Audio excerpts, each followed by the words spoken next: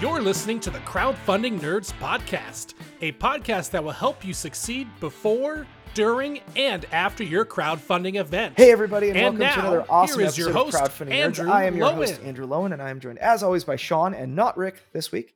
Instead of Rick, who is still recovering. He has no voice right now from his sickness. We have in his place someone far more awesome. Her name is Dina Ramse of Dina Said So Studio. Let us start with kind of what what the purpose of the podcast is. So you do crowdfunding and we do crowdfunding. And so in essence, in some respects, you're a competitor of ours. However, there are so many crowdfunding campaigns that I cannot handle all of them. And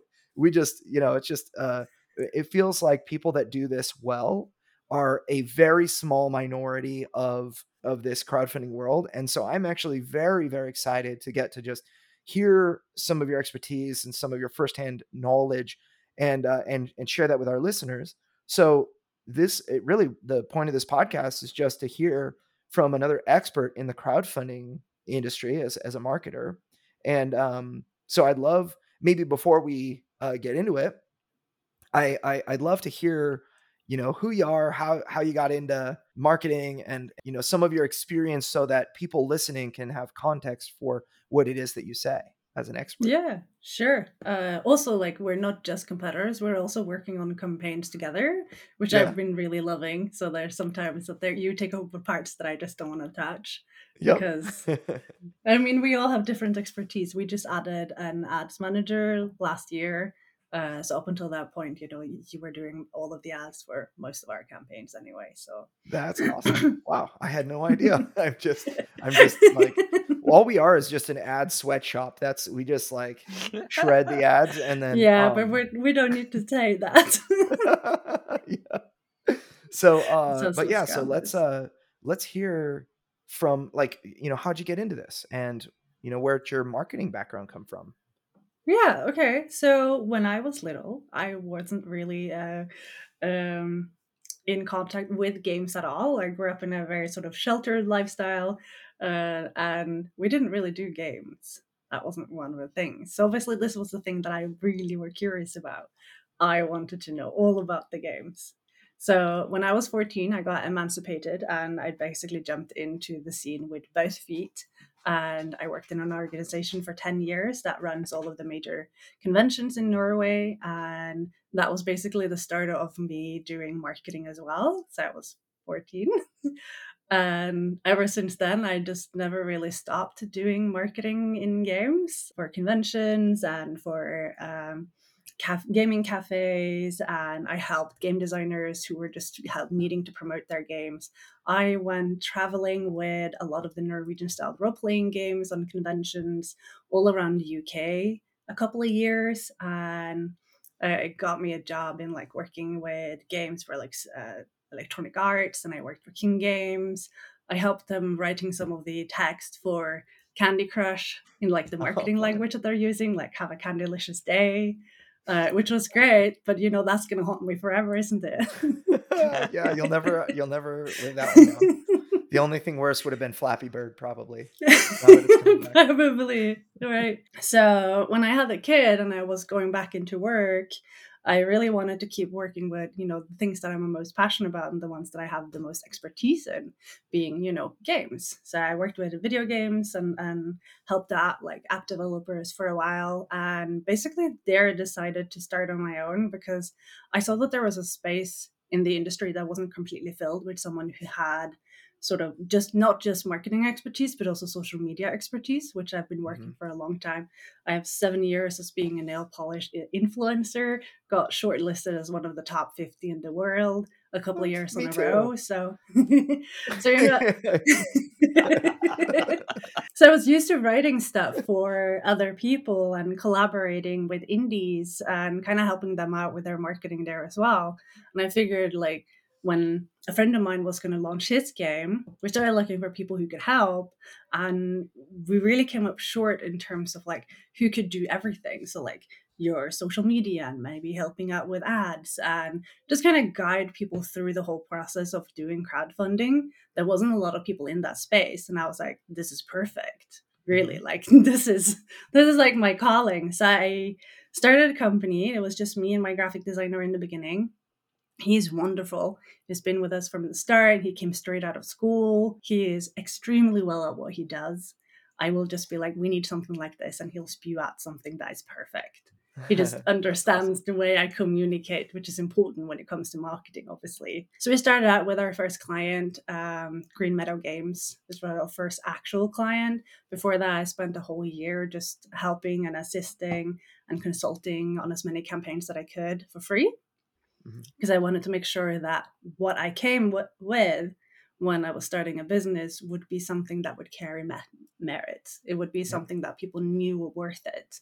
And the best way to do that is ensuring that people know who you are. So I Mhm. put a lot of Yeah. effort into it and shared as much as I could and learned as much as I could from other campaigns that people that I got to know were launching and doing. So Yeah. that was fantastic. It was a great learning experience and a lot of effort put into it. Yeah, here we are That's 4 years later, fantastic. 5 million raised for So, 150 campaigns. So one thing that you said about that story and how you got into the industry that I think is not to be understated, because there are a lot of people that are listening to this that may be working part time, and then part time on their dream, which is going to be crowdfunded, and at the same time is alongside a full time job that is their livelihood, and myself included. Like, I have this game that I made, Deliverance, and it made $500,000 altogether so far. But it's still like I basically turned a very expensive hobby into something that like broke even. And I kind of maintain the ability to continue making stuff, but I haven't really made any money. It's just one of those things that like, hey, maybe we make 1 million or 2 or $3 million, and I actually make something. Maybe I'll add on to my house at that point or something. I don't know. I don't know how that works. I haven't been that. I haven't gotten that far yet. But the full, my agency is like my full-time job.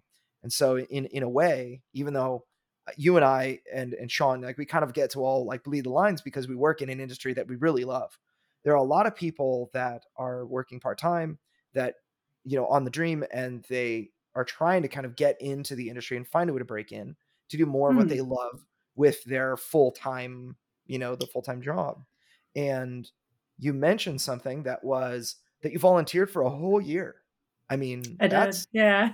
that is very. I mean, I actually got into the industry as well by volunteering my services to a couple of friends, and I think that when it worked, they were very excited.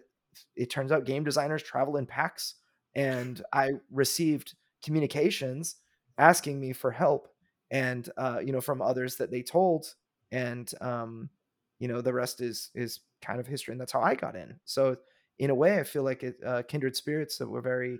It was a very similar path into the industry. And do you think that that's a very common? Do you see a lot of people trying to volunteer their time? Some I've definitely seen people who start out that way where they do volunteer, but they are not really dedicated to do it for long enough.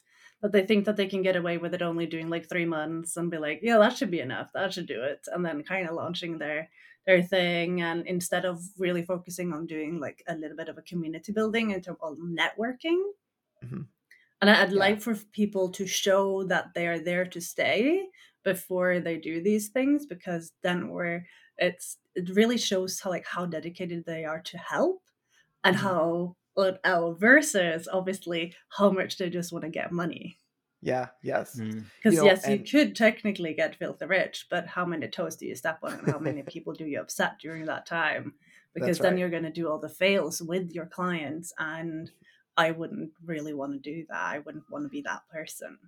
Right. Yeah. I absolutely agree that, for me, when I got into the industry, I had a lot of experience designing my own project, and it's kind of a very lonely road when you're designing a game. Sean's also designed games before, but like the math and the all of the details of your game, and they're all inside your head. And when you try to talk, for me, I talk to my wife, and it's hard for her to be as engaged about or she'll give feedback, and it's like she just doesn't understand the other three things or whatever.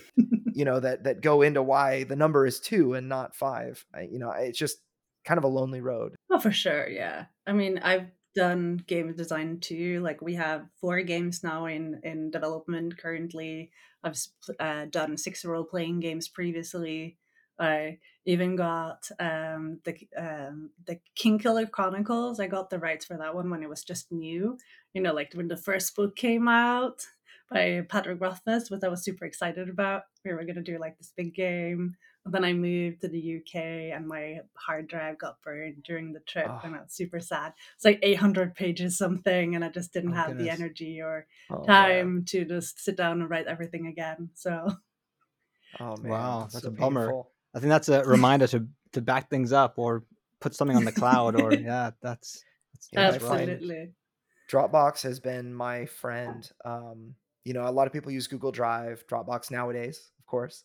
But I remember back before they got really popular, I used something called Carbonite, which is like a backup. It'll back up your computer every day to the cloud, and it basically forms a closed copy of your computer, Mm. hard drive on the cloud that you can reload. And thankfully, I never had to use it because I barely understood how it worked. It's like if my computer explodes and then my Carbonite has like the only one folder, like the photos folder or something, it's like I am playing a dangerous game right now. Because all of us are game designers. We understand the pain of what our clients are going through, really. And I find that makes me want, among other things, my heart bleeds for my clients. I want them to be successful, and if they encounter challenges on their road to success, like I feel like I personally am being challenged, and it hurts me when or if we can't give our very best to something.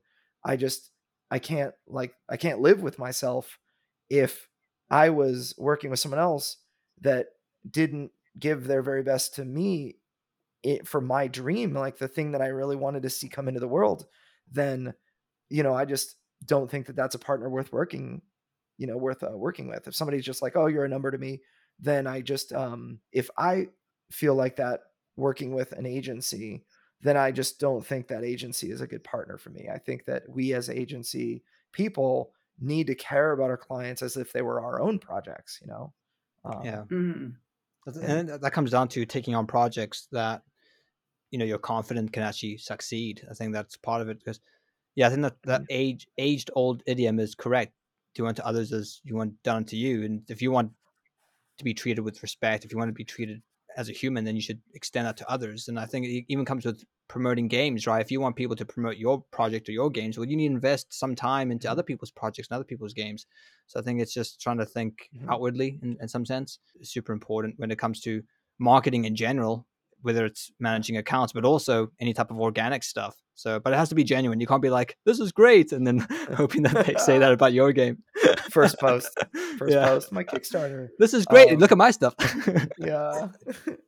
So, Dina, I'd love to dive a little bit deeper into Dina Said So Studio because, as a marketing agency, we at Crowdfunding Nerds do ads, email marketing, landing page design, and for non board game clients or for long term clients, we'll do organic SEO on Google.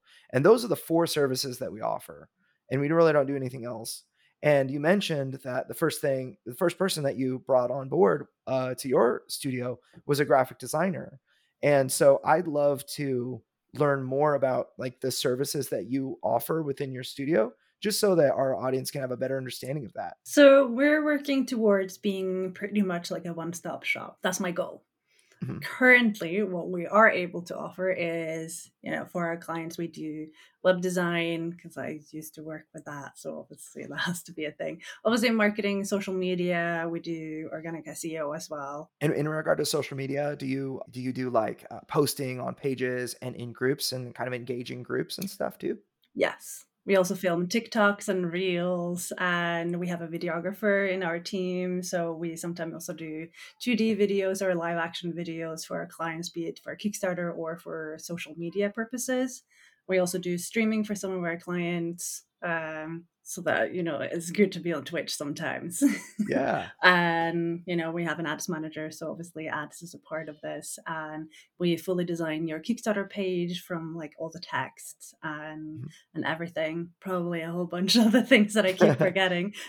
Yeah, that's awesome. I say we really my agency, we have 4 core competencies, and yet I've done like direct mail ads, I've done movie theater advertising and other crazy things like that. When people ask me to do something, sometimes it's like if they have no one else, it's like, well, I guess I'll find a way to get it done, because I don't like to be the person that, like if somebody says, "Hey, will you design my Kickstarter page?" It's like, "No, but I have resources and people I can refer you to that will, yourself included." And then I just don't like to say, "Oh, no, sorry, we don't like videography." It's like, "Oh, I don't do that."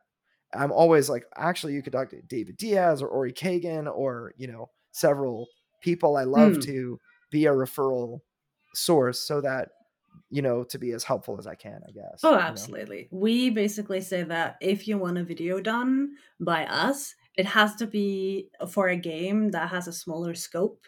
It can't be like anything more than a 25K kind of campaign, because that's the videos that we will produce right now, because it takes so much time and we can't really uh, put away, like we only have 2 graphic designers. We can't really have one of the graphic designers, so it's also a videographer. We can't have him spend too much time away from other projects because obviously he's needed. We hired him for a reason. So we will only do 2D. We don't dive into 3D. So for those who want that, I always refer them first to Kagan because obviously he is a client. That must Yeah. be said. So obviously we have a deal going on with him where we basically get to ask for still pictures from the video while he's still working on it. We get to see the environment and we help him. We play test with him. If the client can't do it, we make sure that he knows the game through and through in order for him to make the best kind of video. So we have, daily contact with Kagan. That's Wonderful awesome. guy. Absolutely lovely. We've been working with him now closely for the past 2 years. Fantastic. So you actually mentioned that you were a social media influencer, and I'm very interested in this, just to kind of dive a little deeper into that, because I feel like that's it's a difficult thing. Everybody's always wanting to know, how do you rank organically? How do you? I mean, everything is organic, right? You want to pay for ads, that's one thing, but you can't pay to go viral on TikTok and get 5 million views on a video, right? Very true. In 24 hours. I mean, I guess if you're Bill Gates, you can. So I'd love to learn more about that and just get your advice in, what advice would you give to a creator that wants to do organic stuff? Let's say if they weren't able to hire you for those things, but you were to give them advice so that they could be successful, where would you start? Yeah, we do a lot of consulting for some of our clients, so I guess that's a good fit. So what we usually do is that we look at what are their skills, like what are their strengths as a person, because everyone comes with their own set of like goodie bag. Mhm. We just need to find out what it is and how they best communicate, because all the different platforms is going to cater to different people. For some clients, that's going to be, TikTok is the way to go. Like we were working with Rainbow Bunny Bob. She's great on TikTok. But in the beginning, she was really sort of a scared of the platform, didn't know quite what to do. And it was really just pushing and encouraging and teaching her about the platform for her to just leap off and do great stuff on her own. She didn't need anyone to kind of constantly be there and be like, this is, we want you to film this and this and this. She just sort of just had to get that learning experience and start. We lowered the threshold for her to participate, and that's all she needed. Just figure out what's the platform for. And then they Mhm. leap up and they don't really need anyone to do it for them. And I think that's really important, is like finding the strength of the people, finding the right platform for them to feel comfortable and in a way that they know how to communicate, and like teaching them the ropes of like, this is what we do on this platform. There's how hashtags work on Instagram versus TikTok. Sometimes that's all they need, just to sort of figure out, because it can seem really scary and like intimidating in the beginning. It was like, oh yeah, you just need to show up, which sure, that used to work, and sometimes it can still work, but it's a Mhm. little bit more complicated than that. Say, for example, Instagram, it loves it when you're using all the different versions of ways to communicate on Instagram. Like there's like groups now on Instagram. There is the shops functions, and you could be a creator, and you can be, you can be as a company, you can be there as an individual. Like, all those three things is just kind of tells a lot about how they expect you to use the platform. And if you use the platform differently, that's not really gonna work. How much reels do you do versus feed posts and slide posts and all those other things? Sometimes they just need to be taught that, and they'll figure the rest out themselves. Like, Very for cool. example, one of my favorite clients in that terms is a Crown of Ash, Richard, who, we were talking, I think it was last year, early on, and he was like, what do we do? And I was like, just showing him, like, okay, here's this, like, talking him through Instagram and the social media platforms, and he's doing great. Like, he's everywhere talking about his game and showcasing what he's doing, and he's an excellent sort of graphic designer in addition to being a wonderful game designer. His game is absolutely beautiful. Like, that color pops with like the hot pinks and the magenta with the black is just like, you'll recognize it instantly. And he has a way of talking about his game that is very unique to him that you'd work really hard to try to emulate. So that personality, and also you mentioned, find out what your strengths are. Um, so one of the things that I always try to advise with our clients, we don't take over their own social media, but we try to teach them to manage it. I have managed social media, and I do for my own games. We have, several communities that we manage and that kind of thing. But I like when the person who is super invested is the one, dealing with it every day, is that they're the one that's sharing an update. They can easily just take their phone out, snap a picture of their prototype they're fiddling with, and, write something or share whatever their thoughts are at the time.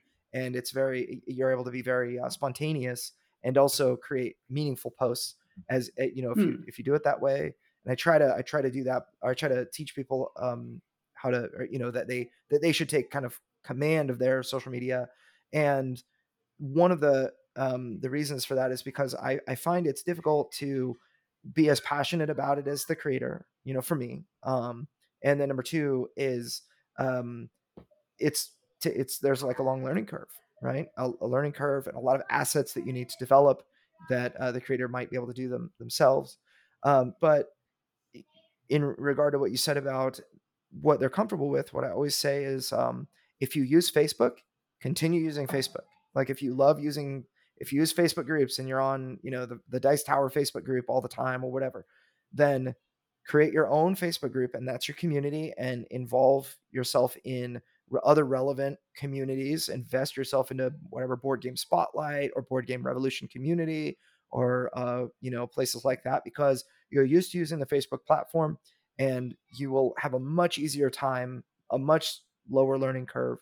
If you are a boomer and TikTok is the latest thing, you might have a hard time, like acclimating yourself to the platform.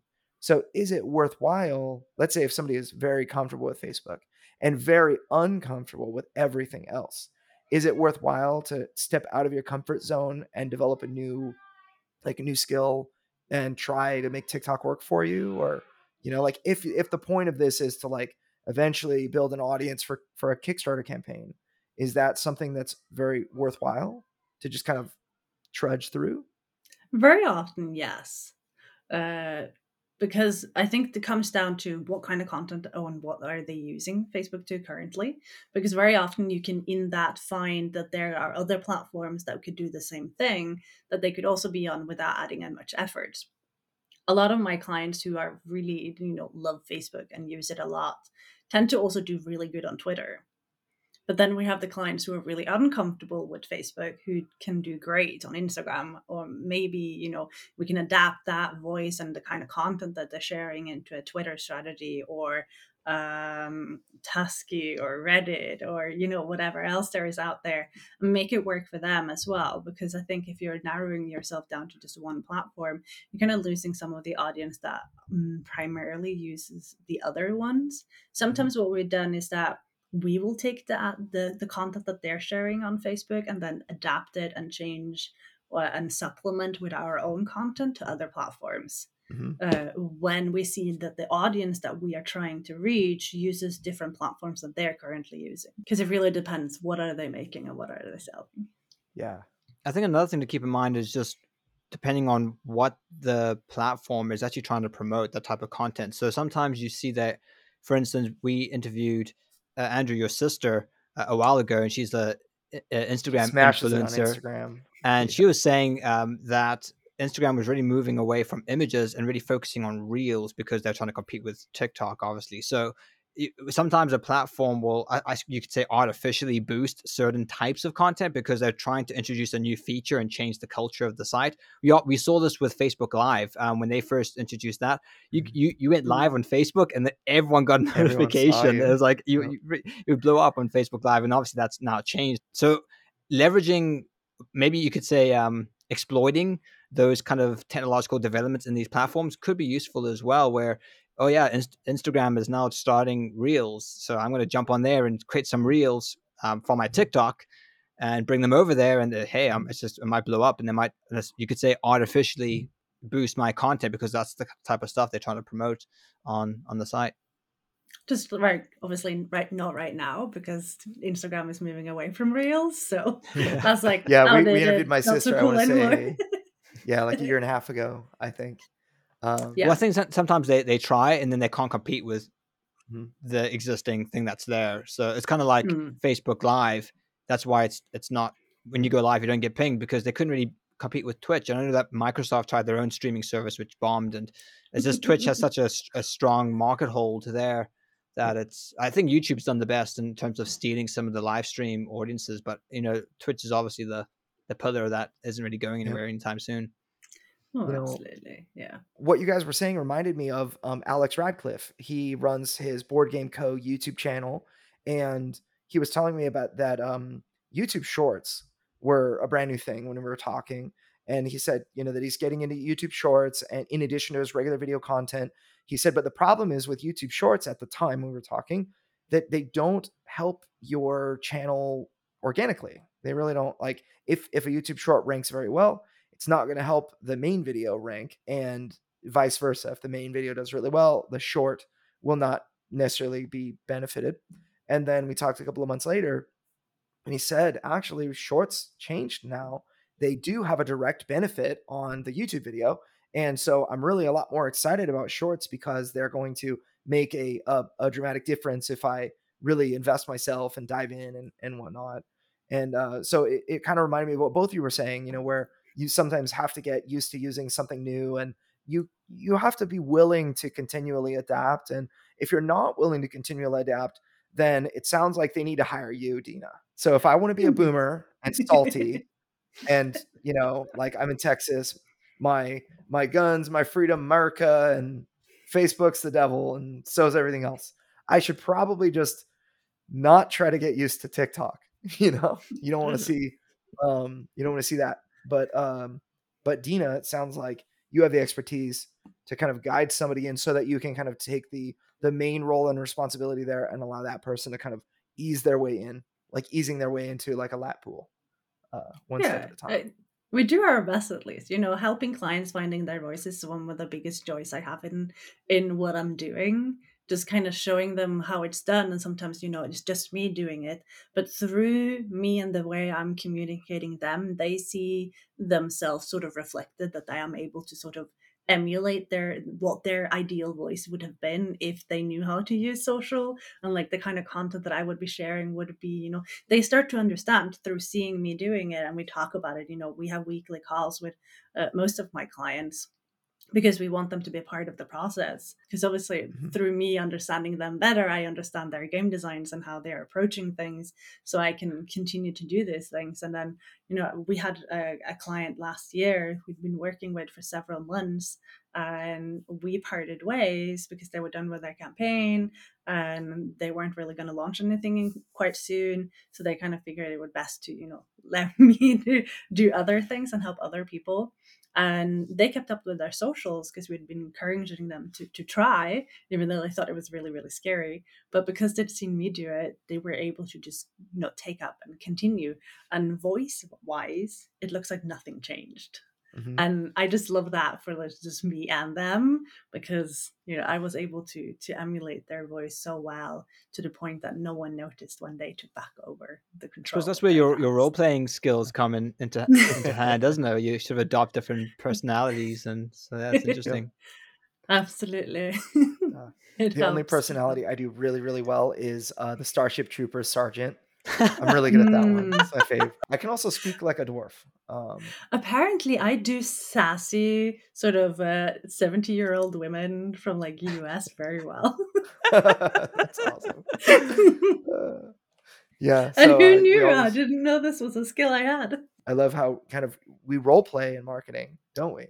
Where Oh, absolutely. Yeah. I mean, right now I'm working on Forge with Hammer Dog Games, and obviously they have a lot of the images that they have created with the content creators is like actual people who owned forges from like the medieval era, who is being super macho in the background, and then I'm doing socials, and I'm like, the closest I could get is probably like a burly lesbian who's also into smithing. So, like but She-Hulk, you can maybe tell, looking like out. from the stats as well, like we're getting a higher female participation because of the way I am voicing now the product. That's kind of fun. We have this overall process. We talked a little bit about community, and we have this process in internally in crowdfunding nerds next level web. We call it the virtuous cycle. It's kind of our base of how we believe you need to kind of. It's like the whole system that warms up, that brings in a new person, warms them up, gets them excited about your product, and then you launch and have great success because they were so excited that they told all their friends. And this process is very important. But part of the really kind of the cornerstone of the process is, I call it the banking. So whenever we do any marketing activity, you have to bank the result of your marketing, or it was not worthwhile. So if you go to UK Games Expo, for example, and you hand out business cards and you hand out all this stuff, but you don't gain anything in return, all that you've done is, I believe, killed a tree or two for no reason, because you had to hand out your business card, and that was it. But if you receive somebody's information, like a card of theirs, or an email, or something else, then what you're doing is you're banking results. And now I know that I'm being quite general with the like the handing out of business cards. I think in some cases, like Sean and I were actually just talking about, oddly enough, going to the UK Games Expo and handing out business cards. In this case, these would have a discount to our marketing course, and so they would be, a direct line, like a one-time use code that they could use, and it's like something of value we're giving them. And Yeah, we'll so also it'll be different. the plan was also have a QR code to some of our most popular podcasts, which are Mhm. the most helpful to, I suppose, Mhm. Yeah. crowdfunding hopefuls. Yeah, and at that, kind of in that stage, we're really building the brand as well, and get in name recognition, and so on, as in addition to what we're doing digitally. But I find that the concept of banking results is if you send someone to your landing page, and it has like a follow me on Kickstarter versus an email subscribe, then I feel the email subscribe is much more powerful, and the most essential thing to bank in the virtuous cycle concept that we have here. And then we kind of use that to win the right to communicate across different mediums. And I was wondering, I would love to know more about your process, and what you consider most valuable to bank as far as the result of your marketing, and what you advise clients, and if you had any advice that you would share on that front. Yeah, sure. One of the first things that we make sure is that social accounts are existing, because that helps. um, that they're all linking to the same place, that there's a consistency across in terms of how you're presenting your company and the game that you're going to work on. I think that's really important in terms of organic search engine optimization and just being present on platforms. I think that's really important. What we then also do is that we look at like what sort of landing pages do they have currently? Do we need to fix those? Because those are basically like the most critical points. I find that if that landing page is not going to convert, then we should that's something that you want to touch on as early as possible. You don't want anyone to see that when you start working on it. Mhm. So we always fix that as early as possible, because I wanted the emails. Not really in terms of getting the rights to communicate on other social media platform. I think in the beginning they work very independently. They're more or less funneling towards emails than them being there to gather more emails. Like, because obviously organically we're going to get followers on the various platforms just because people are curious. But I want the higher leads, the ones that are actually going to back the campaign. I want as many people as possible to be opting out as early as possible so Mhm. that I know exactly how many to know that is going to actually support the campaign. Because I think Yeah. that's in the end is more important than how many people do you have on a mailing list. It is how good is that mailing list. Yeah. Hmm. Yes, and I've seen many in many cases. In fact, I had one client that came to me. It actually ended up working out very positively. They came to me on day 2 of their Kickstarter campaign. I own their game; it's right over there. So, Adam with Adam's Apple Games came to me with Planet Unknown. He said that originally they built a list of 5,000 emails and they didn't really communicate with those people so that when they sent their email blast, they received no, people didn't know Mm. who they were. They actually got flagged by MailChimp and it was a very negative result. That they spent a lot of money and they didn't want anyone to quit and leave their email list. And so they waited until like the most essential time. And it just ended up, MailChimp was like, how did you acquire these people? Nobody liked your email, and so nobody knows who you are. And so we got them on day 2 of their live campaign, and they had raised about $30,000 in their first 2 days. It was just sad for them, but they actually ended up turning it around. Rado really liked the game. They ended up raising like $250,000, more than 250,000 by the end of the campaign. It was like our marketing, it was like a straight vertical line in, every day they had made just a bunch more money. And they were like, how much money can we spend on marketing? And, after that. And it was a very interesting case study to me because that was a game that people really, really wanted, like a lot. So it was a thing that I think people clearly liked and subscribed to the email. I think they used Facebook forms to generate those email leads, and that there was just this disconnect for that the audience just didn't remember who they were, but that Mm. people really loved the product, and so maybe in the future that would have, or if they handled it differently, maybe that would have changed even the trajectory of the first 2 days. Um, so, do you have any experience where something like you launch a campaign and it maybe didn't go as you hoped in the first couple of days, and then you were able to maybe turn it around? We've definitely had a couple of campaigns where at the end of it, it's kind of been like the disconnect in terms of like, oh, we were kind of expecting more people to back it. There's always been various reasons. Sometimes it's like the finished product who's like having art that doesn't quite connect with the audience, but maybe they're discovering that the game is heavier than they thought. Sometimes it's lighter than they thought. Obviously, there's all these variables, obviously, that comes down to how you're communicating your game that that could have been missed. Mhm, Which is obviously really sad when we do have those cases. Luckily, we don't have too many of those. Like in those 150, I think we have maybe like 8 that mhm, didn't quite make it for various reasons. So I always try to like break it down, like what exactly happened, and we try to have sort of pit stops during our collaborations with clients where we go and we check is there any indications here that the art isn't working? Is there any indications here that the people who are seeing the game and are interested in the game, that there is any reason for concern that it's not going to convert on when we launch? that's a I think great it's point. really important for us to have those pit stops.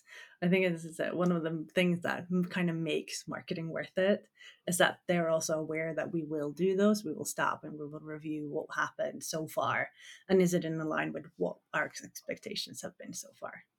Definitely, I think that marketing, it seems like it's always a moving target, right? Where you do these things and it works exceedingly well for one campaign, and then you do the exact same methodology and you find that you're running into barriers that you didn't have with the first campaign. Every campaign, it just seems, has its own unique set of challenges, and while I Hmm. think maybe 80 or 85% of every campaign you could say is the same, everyone needs a landing page, everyone needs to build an email list, so on and so forth. That last 15 or 20% makes all the difference, doesn't it? It And you need to really move and does. change Yeah. and pivot. Sometimes we just find that they need more exposure in terms of actual play, because the game maybe plays really well once you get into it, but maybe it does require a little bit of like, here is the game, let's put it in front of you and kind of force that interaction a little for them to really see it. We had campaigns where, all we did was playtest. We just playtested our way through the entire campaign. Didn't focus as much as social. We didn't focus as much at, pushing anything beyond getting emails and playtesting.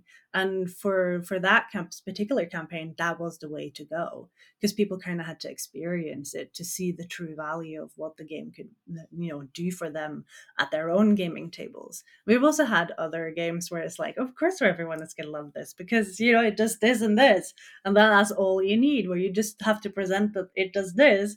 And everyone is like, oh, yes, let's have it. Which is really cool, because obviously, like, every single game is unique. Every combination and setup of teams are unique, even if, my team stays the same and it's very consistent with the 6 people that I have working constantly, plus, our intern. I know what we produce and what we can do, but for each of the clients, everything is looking a little bit different. So we have what we call the road to marketing, which is like a massive Trello board that I spent 2 years on creating, which basically maps out every single task that we need to touch on that is common for all the campaigns. And then it has some of the optional tasks that, if you have time and energy, this is the things that I would like the client to do or us to do, so that everything happens when it's supposed to. So that That's awesome. when we're launching, nothing has gone amiss. We are Yep. prepared. We have the updates ready. They know when they should be pushing out updates. So we're not sort of scrambling at any point. Now, I have a question kind of related to, it's a little bit related to the negative, but we try to have our clients understand that there are multiple things that can happen when you hit launch. You have all of the, for me, as with Deliverance, I remember going through and saying, okay, it's launch time. I'm so scared after I hit this button, I don't know what will happen. And if I only knew that we would raise $141,000 in 8 hours, I would be like so confident, but you just can't know. Right. And, so what we always try to do with all of our clients is, even if the signs are great and you have a 55% open rate in your emails and, your social communities are quite active and that sort of thing, it's possible that your campaign we call it the 4.5 possible outcomes. You've got like absolute failure where something didn't connect and maybe your audience was like, okay, it's a light guess the word game and it's $150 pledge base game. That's going to be like, okay, you had a lot of, engagement going in, but then the offer wasn't consistent. And so you might not do very well. So it's you're absolutely going to fail. There's no recovering the campaign. Then there's another option that's like, you're likely to fail, but if you hustled, then you could succeed. And then there's you're going to succeed, but it's maybe a humble success. Maybe you fund after like 7 to 10 days and you've got another couple of weeks in your campaign. So you might fund 110 to 150% or whatever. Then there's great success where you fund 300 to 500%. And then there's what I call catastrophic success, which is beyond you. This like Gandalf with the Balrog, this enemy is beyond any of you. It's like this level of funding is beyond you. You're going to mess up.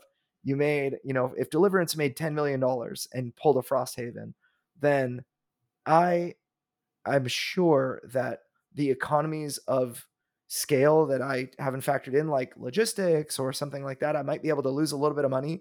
But if that $2,000 loss is a $200,000 loss, then I can't recover it.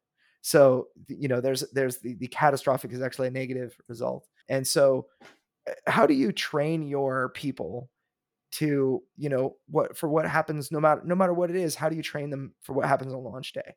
Yeah, we talk about launch a lot and like what to expect and what is happening. We go through the multiple different scenarios of what can happen and what their sort of response would have been. So before we even hit launch, I know how my clients are going to respond to if it's a fail, or if we're not hitting our sort of minimal 30% on day one, which is basically, calculations. Which is what we're wanting to meet if just funding is what we are going for. So we talk a lot about launch. Obviously, all we do is sort of leading up to launch or beyond, because obviously there are some tasks that goes even beyond just launching it. It is, everything that happens during the campaign, post-campaign sort of preparations, and also preparing them not just for, what happens once we do launch and once we do fund, but also what happens if we don't. What is the risk that they're taking in terms of like their own time spends, and are they willing to do it even if it isn't going to be, a major catastrophic success? Because obviously I've had clients who've done that and it was, funding way beyond what they were even expecting, and they just left the campaign. They were like, I can't deal with this. Just like out the door, like, you guys handle it, you guys seem to be okay with this. I'm not. That's just like too many people to talk to. And we've had that. But we've also had people who is looking at not being able to fund, but still wants to sit all the way through, or have been way too quick at canceling their campaigns. We've had those people as well, obviously. And then you need to be like, okay, but why are we feeling this way right now? What is happening? Like, what is the stress coming from? And kind of identify exactly where the shoe is pushing, because sometimes it's not the best thing to cancel straight away, even if you don't hit your 30% on the first day. Sometimes it's just because there are small adjustments that needs to be made on the campaign page or offer, or smaller things that you can do during campaign to recover. But not everyone wants to do the recovery process. Yeah, everybody wants to have that really nice curve where it's very it spikes on day one and then it levels off, but it keeps going up and then it spikes at the end. And that's the ideal situation, but sometimes it doesn't work out as you had once hoped. There's this concept that I think of in this scenario, which is a firm hand on the wheel. If you have the captain of the ship is the person that hit the launch button on Kickstarter, the creator of the game and the publisher, that person, if they make a knee-jerk reaction and cancel really fast, then you it's not a very good look. No matter what, you need to outline the plan, for your people that really wanted to see this thing happen, right? And so I love the concept of just, that you shared about how you train your people for the various scenarios so that when they launch, that they're ready no matter what what happens. Hopefully it's a very positive result, but in all cases, they have a path forward. And I think that's really important to be like, yes, and stuff. So role-playing games, gotta move forward. Any blocker that you're gonna hit in your sort of crowdfunding journey and in your journey of creating a company is gonna have blockers on it. But how do you meet those blockers on your way says a lot about you and like how long you're going to be staying in business. Obviously, like if your blocker is just like, this campaign didn't work, and then you're like, okay, that's it, I'm done, that doesn't bode any confidence for your potential backers to back you next time if you try to relaunch the same project or another project for that matter. That's right. I think your reputation is what you're talking about, right? Yes. So it's super important that you just sort of stay aware, like this is, people are watching. You're gonna be judged no matter what, but we want that to be, a positive experience for everyone around. Without it feeling like scary and daunting. So Dina, we've spoken a little bit about how your experience in tabletop role-playing games has shaped some of your strategies in terms of marketing. So adopting certain voices to emulate your clients' perspectives, accommodating unexpected challenges in role-playing games. You sort of have to work as a team to kind of address unexpected challenges. Is there anything else you can think of that you've encountered in your gaming experiences that has impacted your marketing journey? Well, I trained to be a neurolinguistic programming coach a couple of years ago. NLP for those who are familiar with the shorthand of that. For me, like coming from the role playing side of things, I mean, back then everyone was doing NLP because it was considered to be like overpowered in terms of turning people into buying your stuff without actually researching as to why things were working.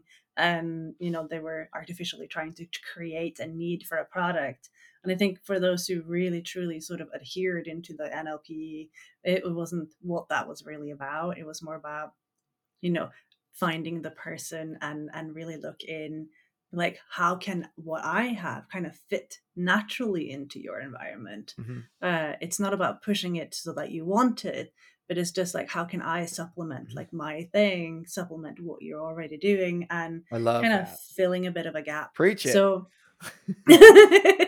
and I think that's kind of what I took with me from my doing Luton NLP, was that it's not about like pushing things. It's just about, showcasing it, being like, this is what it is, and have people kind of want to be a part of that, and see that this is what my gaming group wants.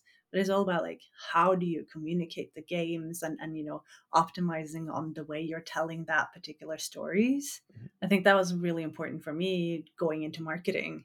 It's just knowing how to more efficiently, obviously, communicate with people the thing that I have and the kind of people that product is for, without That's outright saying, fantastic. this is this, it does that, this is what you get from it, Uh-huh. because that's super cheesy and doesn't work, obviously. Right. Yeah. But we want people to experience the game as early as possible. So what we often do in socials is that we let people play the game and experience the game while we're running the social. So we are sharing pieces of like making a move and how that works, and trying to let them opt in of making the next move inside this ideological game that we're running over socials, without it being like a play by post, because that probably will be super boring. But we're getting them, like feeding them pieces by pieces, so the ones who are staying around and actually viewing the socials will, by the time we're launched, actually know how to play the game.